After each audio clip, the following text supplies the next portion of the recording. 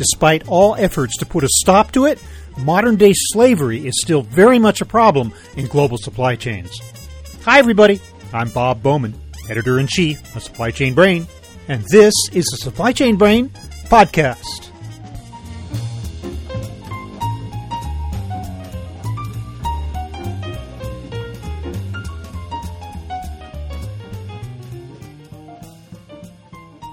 It's comforting to believe that slavery is a thing of the past, but that's hardly the case in supply chains today. Between 17 and 21 million workers are currently living in slavery conditions around the world, and many of them are in places where we might not expect to find them.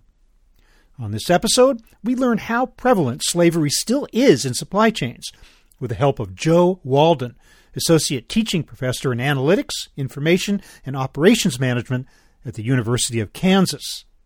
We'll discuss the anti-slavery regulations that are already on the books and learn why they haven't yet managed to wipe out this scourge. And we'll discuss further actions that need to be taken to put a stop to it once and for all. Here's my conversation with Joe Walden.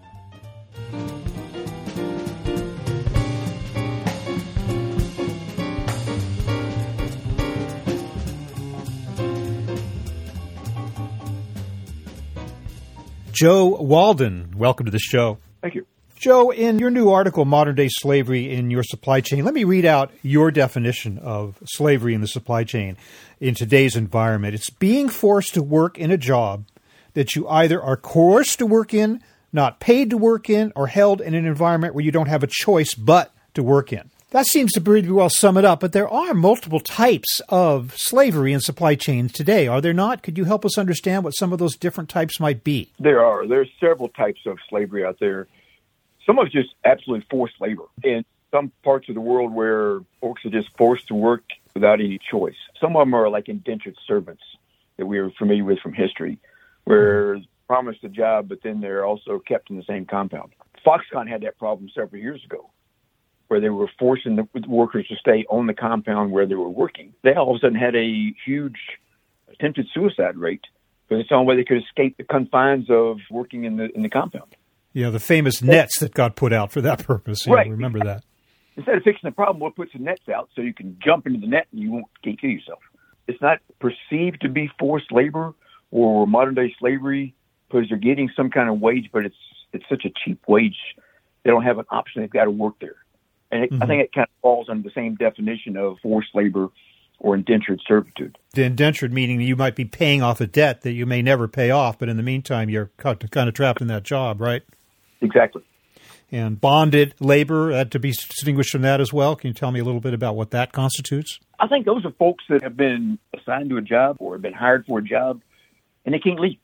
They've got some kind of almost similar to the indentured labor or indentured servitude, where they have paid to get this job, or they paid to be moved from one country to another country for a job, and they get there and they're stuck in the job, again, paying back the debt or working in for a certain number of years until they're free of their obligation. In a lot of cases, their passports are confiscated, so they can't get out of the country. Correct. And they're forced, for every money they make, Bob, they're forced to then spend that. It's kind of like the old mining camps where you're forced to spend it at the company store. Raise prices so they're not making any money at all. And then, of course, there's the issue of child labor, which I guess does in its own way fall into the category of modern-day slavery, does it not? I think it does in some cases. In some cases, it's almost like voluntary child labor, because you got some countries where if the kids don't work, the family doesn't eat. But it's still, they're forced into the program where they've got to work to feed the family. And again, they're not making any kind of wage that's of any value. So, Joe, as you researched this article, I'm wondering if there was anything you learned from your research that surprised you about modern-day slavery in supply chains. When I first started reading about it, and I started reading about it while I was in Europe this summer, I saw the laws being passed in the European Union and within Germany to try to identify these problems. I said, oh, this sounds interesting. And you start looking at the numbers. My first thought was, well, yeah, this is a problem, but I'm not sure how much the problem is in the supply chain and how much of the numbers we're showing as forced labor or modern-day slavery is in the sex trade. I was amazed to find out the magnitude of the numbers in today's supply chain. And those numbers are, by your estimate, what, between 17 and 21 million worldwide workers? Is that right?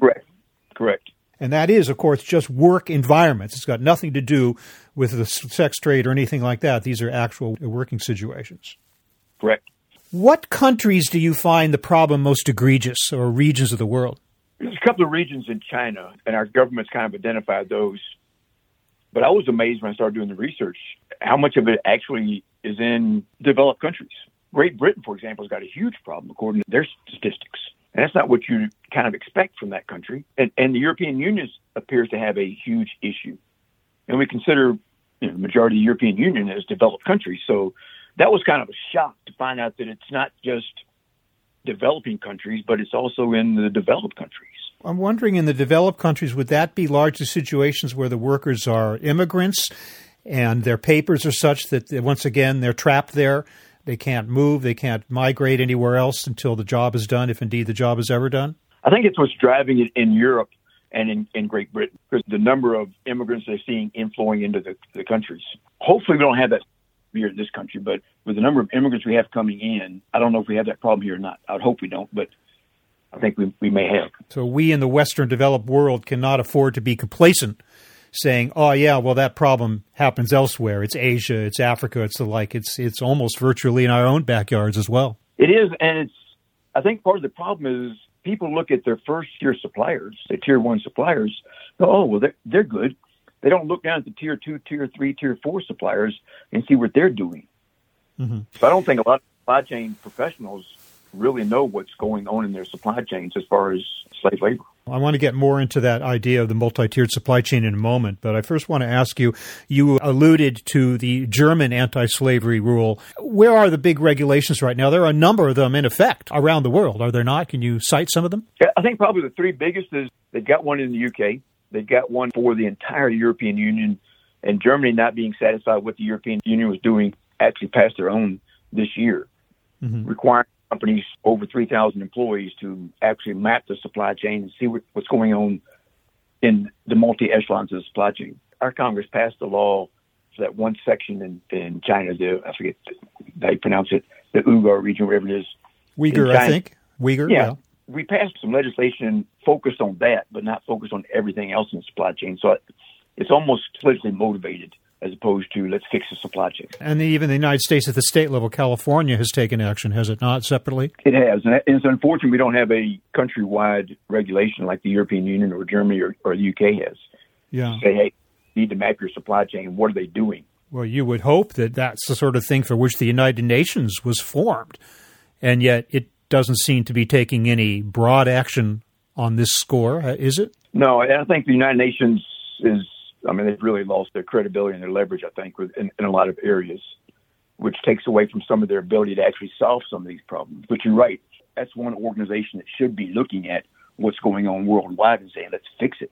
Well, here's the frustrating part, and is indicated in your article. I mean, certainly we are seeing a number of regulations popping up that are an attempt to stop this. And yet the numbers from 2016 to 2021 went up, even as regulations came into being. How do you explain that? I don't know, because we're getting more attention and more people looking at trying to figure out how big the problem is, or it's just the fact that we have such pressure in the supply chain to keep prices down. I'm almost afraid in some cases we're just turning a blind eye to what's going on. It's not my Tier 1, so I'm okay with it. Even as the pressure grows to do something about it. Yes.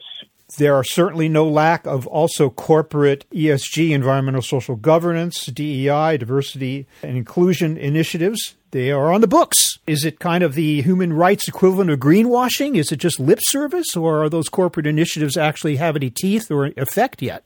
Bob, I think you hit the nail on the head there. I think it's a combination of the greenwashing, and we've got it. We said we're doing it. We have a corporate statement about it. Have a nice day.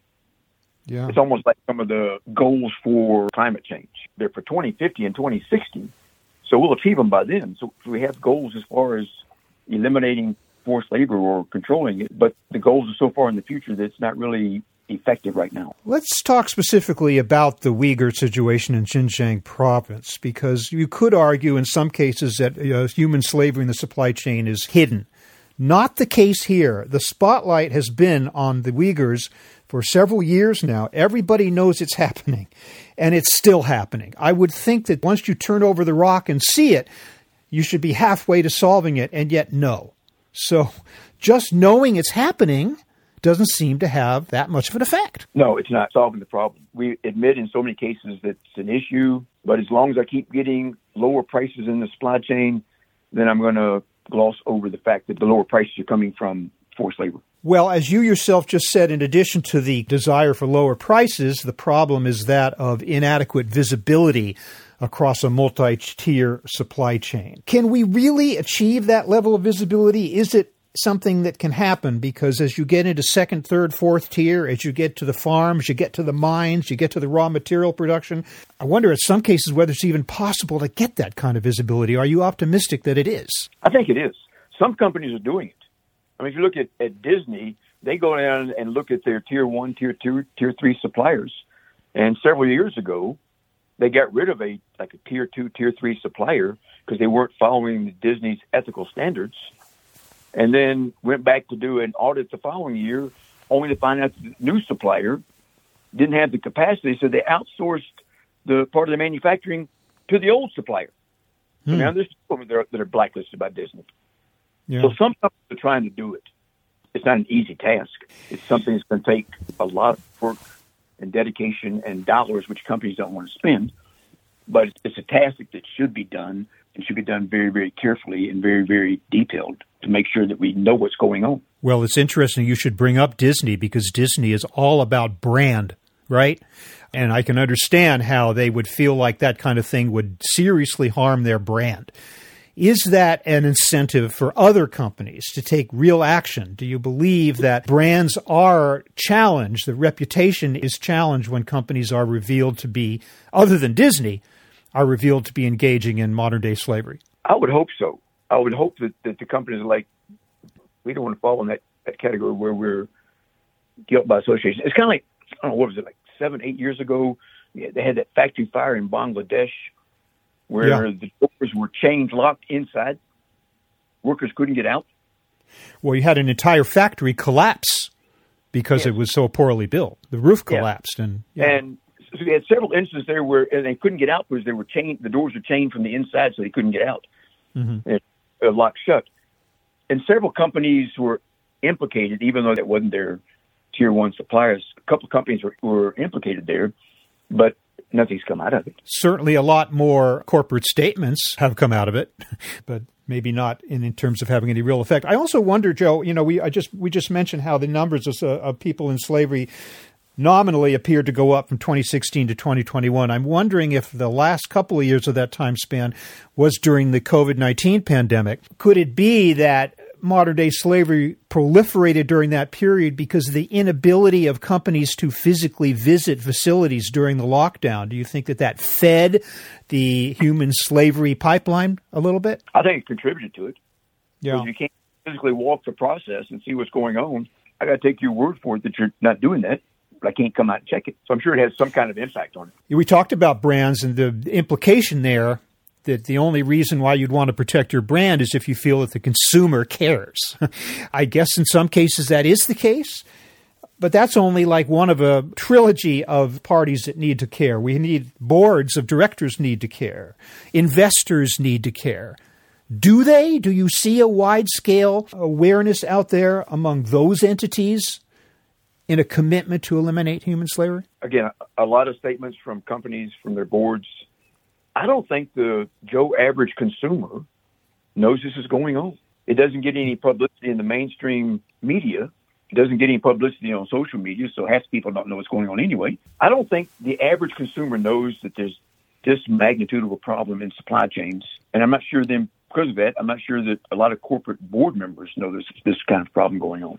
But Joe, even when they do know, like, if I buy a shirt and the label says made in China, I know what's going on in Xinjiang province, but I don't know whether that shirt was made there or not.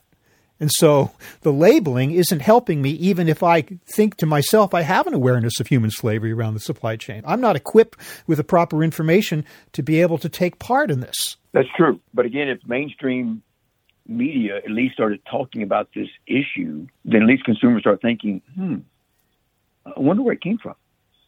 I mean, at least after COVID, everybody started thinking about the supply chain. Oh, there's issues in the supply chain. So now everybody's like, oh, how come the supply chain's not getting fixed?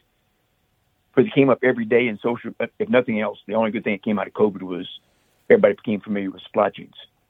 And all of a sudden, for sure. Because of that publicity, everybody wanted to start fixing their supply chain.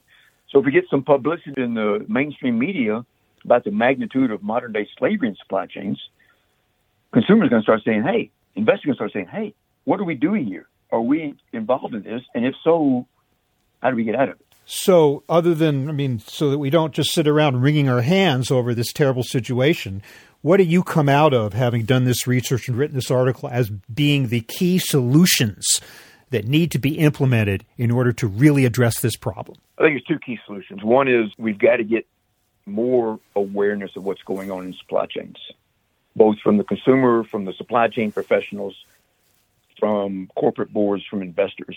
And then the second piece is we've got to actually quit talking about it and start doing something. A lot of hot air going on about it with all the discussions, all the DIB letters and all the policies and all the ESG policies. And we got to quit talking about it and actually start investing some time and money into physically walking the process. What are you at Tier 1 doing? Okay, now you and me at Tier 1, we're going to go to see Tier 2. And then you and me at Tier 1, Tier 2, we're going to go see Tier 3. And we're going to walk to the end of the supply chain till we get to the guy picking cotton in Arkansas. Well, I certainly hope we have done more than contribute to the hot air in this conversation. And certainly your article is definitely a wake-up call, modern-day slavery in your supply chain. I like the use of that word, your. In the Advances in Social Sciences Research Journal, I will link to that article in the show notes to this episode. But in the meantime, Professor Joseph Walden, thank you so much for spending time with me to talk about this critical issue. Well, thank you very much, Bob. I appreciate it.